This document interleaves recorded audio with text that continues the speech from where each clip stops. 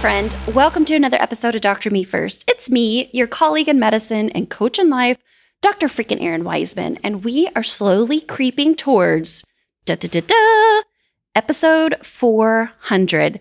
And I would love for you to be an active part of it. There's a link in the show notes that if Dr. Me First has somehow helped you in some way, got you through your rough times, maybe did something bigger, I don't know. Click on the link and send me an audio of what Dr. Me First has done for you. Okay, so let's get into today's episode. I am talking with the amazing Dr. Elisa Jong. She's an oculoplastic surgeon as well as a life coach, and she is all about money. I'm so excited because her podcast, the Grow Your Wealth Mindset podcast, is out there, and she is talking about money in a different way. So, listen to our conversation, hear about money as a tool, about not ignoring it, and also about figuring out what is enough. All right, here we go. Wake up call. Oh, you can still out, the sun is creeping. Wake up call. Welcome to the podcast, Dr. Elisa Jong. It's so great to have you here with me today. It's so great to be here. Thanks for having me. Before we hopped on the recording, I was telling her that her name came up recently at the Badass Retreat that I had here in Indiana, but I don't think her ears were burning. But I was really excited to get on this recording today with you and just learn more about you and have a chitty chat with you. So tell all the people out in podcasting world a little bit about yourself and the magic you're putting out into the world. Yeah, so I'm a fellowship trained oculoplastic surgeon, which means I operate everything around the eye, the eyelids, and what's called the orbit.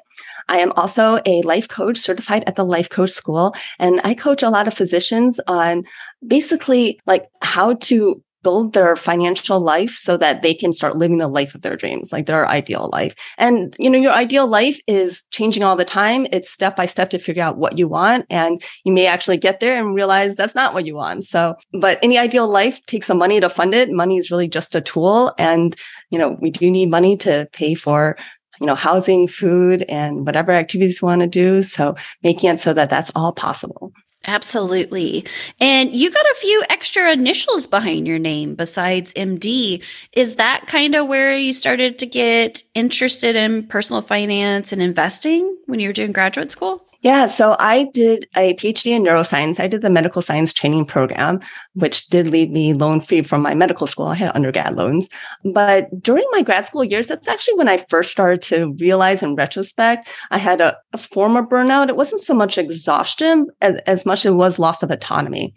I had a principal investigator, essentially my boss, who was very micromanaging and really just even things like he didn't want me to listen to music while I was working. And he said, well, it was distracting. So then I wore headphones. Well, it's still distracting you. I'm like, no, it's calming me down. I don't want to listen to nothing. So that was when I realized, like, I don't want to live a life where I always have a boss who's telling me what to do.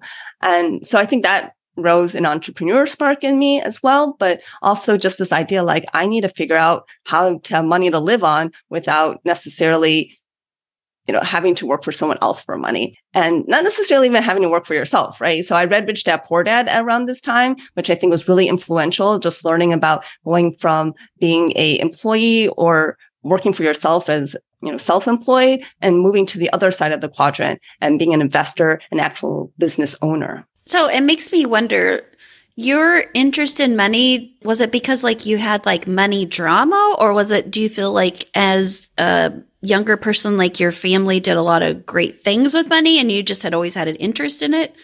I know my answer, which is I have a lot of money drama, but I'd love to hear yours. I, even as a child, always just loved money and having money. So I would go work for money and just hoard it, actually. I I mostly bought books. If I bought anything, I might buy like a treat at school, like ice cream sandwich. But really, I just loved saving it.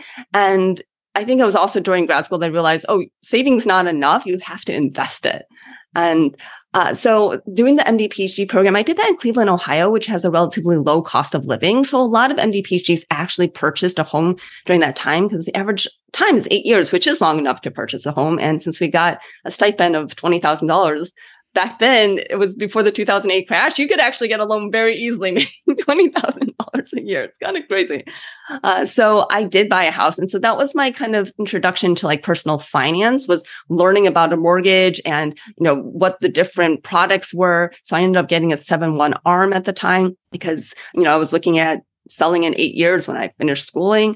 And then just from there, kind of reading more personal finance books as well, which I think is what eventually also led me to the Rich Dad Poor Dad, though I do remember it was actually my brother-in-law who introduced me to the Rich Dad Poor Dad book. Love it. And then I know you mentioned when we had kind of talked through email that you kind of hit another stretch of burnout. What was that like for you as a physician? Yeah, so I had decided I wanted to move home back to Cleveland, partially to get back into real estate investing. So during grad school and after reading Rich Dad Poor Dad, I actually dove into real estate investing back then. But I did stop during my residency and fellowship years to really just focus on the training and just becoming a great doctor.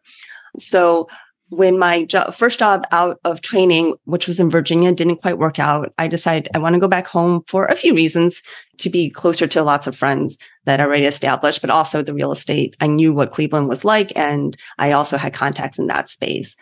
So in order to go back to Cleveland, I took a job at a big hospital system, which I had previously avoided. I was in a private practice as my first job. And I was the only oculoplastic specialist. So I was on 24/7 call, which I did agree to when talking to the person who hired me, who was the head of the ophthalmology division. But when I talked to her, it was like, okay, well, what do we do when I'm on vacation or if I go out of town for a weekend? And it sounded like she was very reasonable. And she was like, well, we don't have a full-time oculoplastic specialist now. We don't have anyone taking calls. So, having someone for even the time that you're here would be well worth it.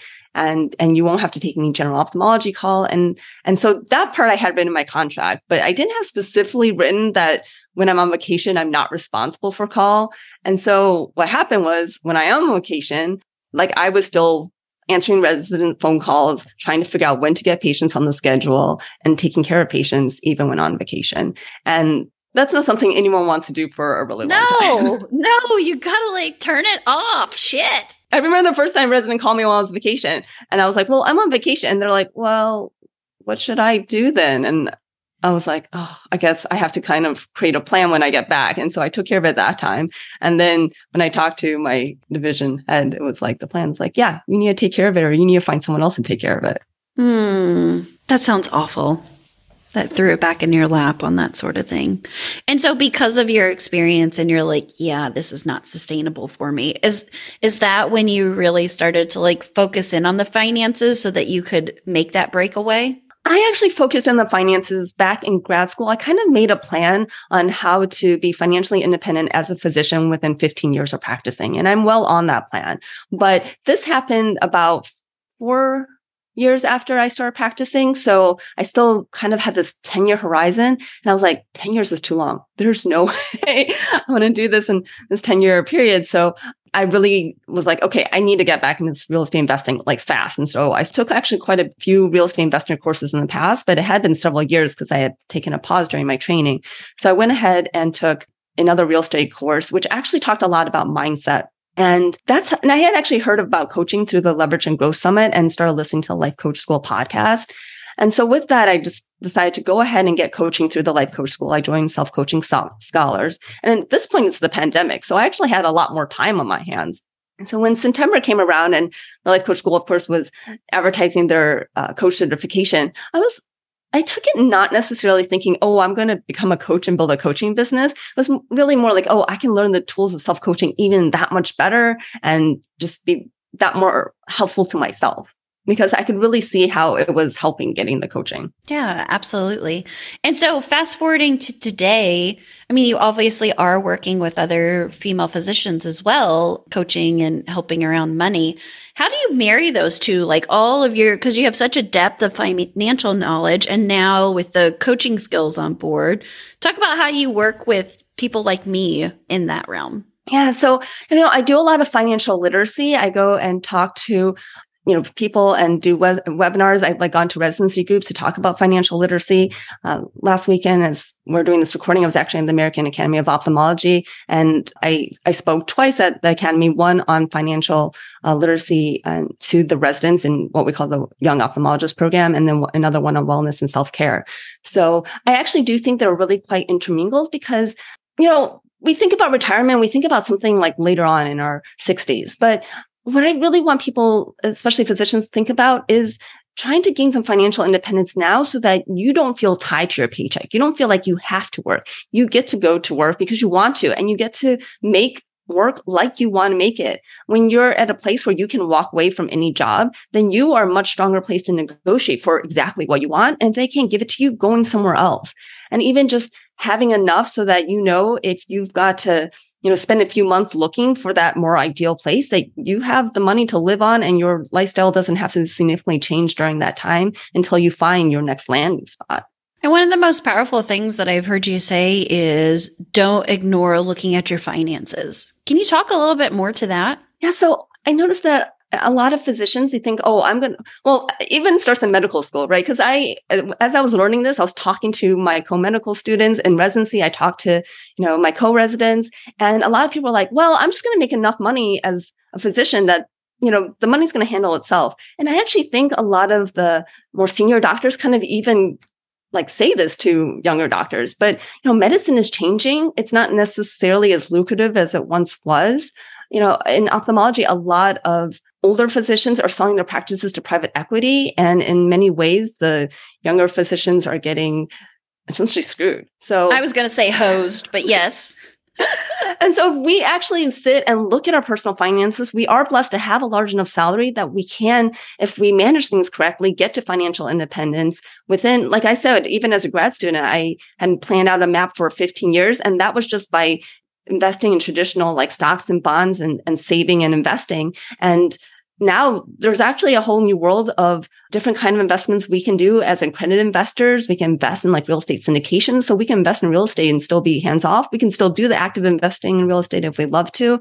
There are a lot of other private equity we can get involved in, venture capital. There's a real whole world of investing that's open to physicians that is not actually necessarily open to, quote, the general public. So the teachings of Susie Orman and Dave Ramsey doesn't necessarily apply to physicians because we are really in a different place where we go through this long training process. So we don't get to save and invest necessarily when we're young, when we're right out of college or in our 20s, but we do get this huge boost of income right after we finish with training. And what we do in that first 5 years after training, I think really can set a huge financial trajectory for the rest of our lives. But I do want to say, even if you're not in those first 5 years, there's no better time to start to now to change the trajectory that you've been on. I think it's really great to say because, there's more and more physicians that are coming to me who are a year, 2 years, 3 years out of training. And they're like, Erin, I'm burned out. I hate this. And they're scared because, they're like, but what do I do?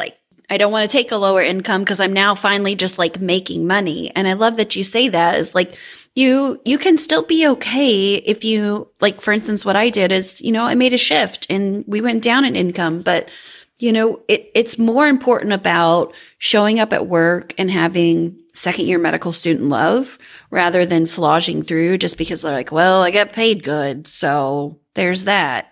Yeah. And I think actually a lot of residents and fellows are also burnt out, but they just have this idea, well, when I'm attending, it's going to be fine.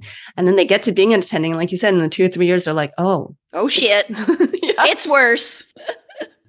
Exactly. I think that's why I see so many people because like myself, I was already burned out in residency, but it was that delayed gratification, it's going to get better. It's going to get better. And then when you get out and it's not better, or maybe you get 10 years into practice and you're like, shit, it's not better. It's taking that time to recognize, but it can get better if you make those changes. And like you said, money is a great tool that you can use. And it's not just a hammer where you can swing and destroy things. It can be delicate and you can make these amazing shifts and changes and put money in places that makes you feel good. And also, I think, which is most important for female physicians, it feels nurturing and secure. Yes. And as for women, society really teaches women that we're not good with numbers. We're not good with money. Let the man handle the money, right? Because there were centuries where essentially men did handle the money and women couldn't even own property. I mean, for centuries in human civilization. So that socialization is hard to overcome without working on the mindset. Yeah. And I think that's one thing that I love. So my husband and I are doing a lot of farm ground investment. One, because he's a farmer and he can farm it. And two, it's just a great investment because land always goes up in the Midwest. It's a finite resource, right? And I always get so excited when we get to go to the bank or we're signing off on stuff and my name is on a piece of ground. I think about all of the women in my past and generationally who were viewed as a piece of property themselves. And like you said, couldn't own ground. And I'm like, hells yes, standing on their back and being like, we did it. And I think that's what empowers me too. Yeah, it is empowering, but I do think there's more work to do. And so we gotta do more of that and break through all the glass ceilings. So I would love to, you were talking about like the venture investing and some of that other stuff. Here's where I'm coming from. I understand retirements. I understand like single home dwelling, like Airbnbs, owning that kind of stuff. Can you talk to those other things that you were talking about just to give me a little better knowledge? Oh, yeah. So syndications are basically an investment where a bunch of investors come together to tackle a real estate investment. So when you look at those huge office buildings, like 200, 300, 400 unit apartment complexes, those, commercial places like big malls, like hotels, those are typically going to be owned by a syndication where a bunch of investors came together to make that happen. So a good example is an apartment complex. You take a 300 unit apartment complex, there's going to be what's called a sponsor or general partner or syndicator who kind of sees this apartment complex and sees like, oh, it's being sold. This is a good deal. We can rehab units, raise the rents, and make a really good investment. But these people are really professional real estate investors. They're doing this again and again. So they don't have the millions or hundreds of $billions to put down and do all this. And yes, you can get a loan from the bank, but the bank typically loans, 80%. You still got to come up with a 20% down payment. So now they have all the know-how of how to do this and vet the deal. They need cash to actually, make it all happen. And usually they do put some of their own money in, but like I said, these can really take quite a bit of money to get off the ground. So now they go out to the world of what's called accredited investors because the SEC has made, specific rules. Like you can't just go to anyone to get money. You have to go to someone who's able to do these kind of investments. And then as an accredited investor, you have to make at least $200,000 a year for the last 2 years. And chances are you'll continue to make $200,000 a year, or a couple who makes $300,000 a year for the last 2 years and combined will continue to do that. So a lot of positions do fall in this category. And so as an accredited investor, you can invest in the syndication, and there usually are minimums. They could be, typical minimums are like $25,000 or $50,000, though there is crowdfunding where you can actually invest as low as $5,000. And so all this money gets pulled in, and basically you become a limited partner in this LLC. The general partners is that real estate investor or a group of investors who are actually going to do all the hard work. They're going to secure the financing with the bank. They are actually purchasing the property. They are hiring contractors to go do all the fix up. They are hiring property managers to actually find renters for the units. And then you as the limited partner, you vet the deal, you make sure this is something you want to invest in, that looks good, that the people you're investing with like have the background and experience and knowledge to actually pull off what they say they're going to pull off. And then if once you do all that vetting, you're like, yep, going to do it, then basically you wire the money with them and sit back. And some deals will give distribution so that you'll get, a check in the mail every month or every quarter. And some, it's really like all the money is going in. If you like do a development deal where they're building something, so there's not really cash flow, then the money will go towards that. And then when there will be some kind of endpoint where you'll get cash down, you'll get, significant. So if you invest 50,000, you may get, 60, 70,000, 80,000, even 100,000 back, depending on how well they do. And that's what I was going to say. I wondered about the payout. So you're saying like already built buildings, like apartment complex or a strip mall, they may distribute the money through the year. But if you're doing like a building project, do they sell it off to the next person and then that's when you get cashed out? That's typically, they either sell out or what they can do is refinance. So if you imagine a building project, then, they build whatever it is, and then now it's worth something.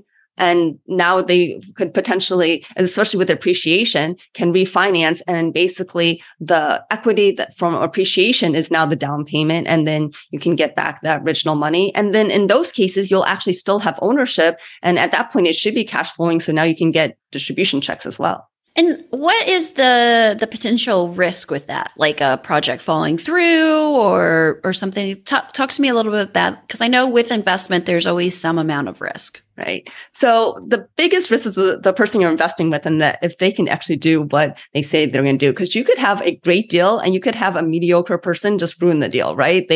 They hire contractors that don't ever show up and they don't chase after the contractors. They say like, oh, the rehab's going to only cost X, but it ends up costing 3X.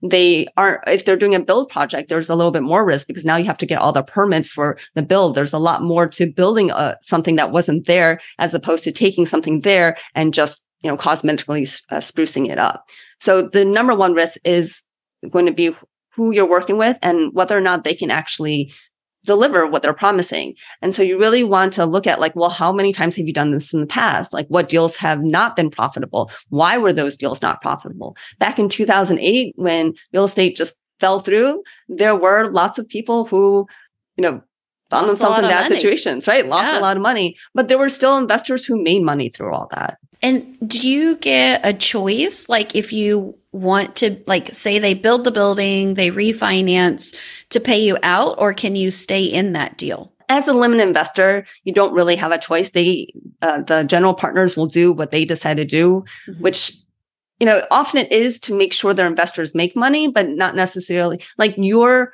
goal may be, oh, I want cash flow. I would love for them to refinance and just keep giving distributions. But other investors that you've invested with, they might be like, no, I want my money back so I can go invest in something else. I really just want to grow. So in the end, the general partners are going to do whatever is kind of best for them, as well as best for all the investors, to make sure that they want to keep their investors happy so that they keep coming back to them, invest in the next deal and the next deal. So it's really about finding that like partnership with the real estate person, the commercial real estate. Right. Because there are some syndicators who really, they look at, like I know this one group in California, they really look at buying and holding. They want to buy great property and just hold it forever and refinance as needed. Whereas other places are really like looking like, okay, we're going to take this apartment complex that's, a little shabby, cosmetically rehab it, get it to full rents, and then we're going to sell it for their appreciation so we can go and do this again and again. So flipping it. Is there any restrictions across state lines? Not really across state lines. I mean, there's different taxes per state. So there are some states that don't have state income tax, and there are some states that do. And the state does have state income tax, and you're investing in syndication within that state, then you may need to file state income taxes there. So you got to kind of watch that. Cool. Yeah. Well, thank you for letting me pick your brain on that, because that's actually one area that I'm like, I had for a long time thought about getting homes, Airbnb, like renting. And then I'm like, no, that's like a lot more effort than I want to do. it can be a lot more effort. I mean, you can try to find either a co-host or property manager, but that really eats into the money for sure. Absolutely. So yeah, that's why I'm now like, I'm going to be a little more like hands off and just let things roll. So I appreciate. Are there other types of investments where it's more passive? Yeah, so I talked about individual syndications. There are also real estate funds where they actually invest in multiple syndications. So now the funds usually have a minimum of $100,000, which is more than the minimums of syndications, but then you're investing in multiple syndications. So if one doesn't do so well, now you've got others who are likely to do well. So overall, it's more diversified. And just like you buy an index fund instead of buying individual say like stocks. A mutual fund. Right. Okay. That sounds good too. Any other things that like you want to share financially that maybe listeners need to know about? I think the number one thing is really to just invest in your own education. And it doesn't have to be a lot of time or money, right? You could just spend 20, 30 minutes a week, like reading another chapter of a book or listening to a podcast. And there's so much to learn, but just figure out like what sounds interesting to you. Does it sound interesting to actually buy a short-term rental like Airbnb? Do you love hospitality? Do you love interior design? Do you love the idea of like getting furniture and like, getting little treats for your guests and communicating with a bunch of people? Or does that sound awful and you just want to send someone a check and have money come in every month? and also kind of what returns are you looking for and what your end goal is. So the more hands-on you are, the more control you have, which some people really like. But of course, with more control usually means a little bit more work, right? When you're investing with something like a fund or syndication, you don't have really any control, but other than vetting what you're investing in, then all the work is done. Love it. And speaking of podcasts, people need to come over and start listening to yours so they can hear more about this. The Grow Your Wealthy Mindset podcast. Talk a little bit more about that and the other things you're doing. Yeah, so I started the Grow Your Wealthy Mindset podcast in June of this year. I started actually on my sister's birthday, June 1st, was when the first episode released. And my goal is just financial education as well as working on financial mindset. So there's kind of a mix of episodes. And I've started off with just the basic, like learning about emergency funds and index fund investing, but also about like, what's your why? And, does money buy happiness? I have an episode on that. And so mindset plus money. And in the future, I do want to start doing episodes on things like real estate investing. That's actually the next planned episode I am working on now. And then all the different types of other investings, private equity, venture capital, all these things will be in future episodes. Well, I love it, Elisa. I'm so glad to hear that. And I'll pop over there and start listening to it. I know my answer if money buys happiness. Makes things a shit ton easier, but I don't know that it really buys it. Well, thank you so much, friend, for coming on the podcast, for sharing your knowledge. I'm so excited to see how you grow your podcast too. You just have such a wealth of knowledge that I feel like I could sit here and just pick your brain all day, but I won't. But I will come over and get you in my ears in the podcast. And also she's on Instagram, Facebook, all the places at Wealthy Mindset MD. So make sure you go follow her, and we'll have all of that in the show notes too. It is just great to have you, friend. So just let you know, for Instagram is Grow Your Wealthy Mindset is the handle. The Wealthy Mindset MD is my YouTube channel. I actually transitioned from Wealthy Mindset MD to Grow Your Wealthy Mindset probably about a year ago. Love it. I love the growth. We all are always evolving. So good. Well, thanks again, friend. We'll have to have you come back on and talk more about this in-depth money stuff because it's pretty badass. It really is. Even if we can just invest like $25, it's awesome to see our hard work blossom and grow. Thank you. Wake up call. Whoa, you can still out, the sun is creeping. Wake up call. I've heard it takes a village to raise a child. But you know what else? After raising that child, and once that kid is grown up, it takes a community to care for them. Communities are what keeps us sane. They help us heal our trauma. They dance with us when we're winning. Without my online communities, I would have never made it through burnout. And I certainly would have gotten through the shitstorm of this pandemic either. If you too need community, I want to invite you over to my Badass Slack group. That's right, I'm not going to be on Facebook, but I do love me some Slack. It's a place where you'll find that you're not the only one. You're not alone. You'll get total validation on what's going on with you. There's a pool of resources. Community is active and waiting to welcome you in. We are all helpers who have needs. And sometimes we need to have a community that can surround us, protect us, give us a hug, and lift us up. And that's what the Badass Slack community is. So come join me today. Link is in the show notes. Wake up call. Whoa, you can still out, the sun is creeping. Wake up call. All right, friends, that's a wrap for today. I hope that you are getting out there, taking as much rest, advocating for yourself, and remembering that your life, your calling, your pulse matters. See ya.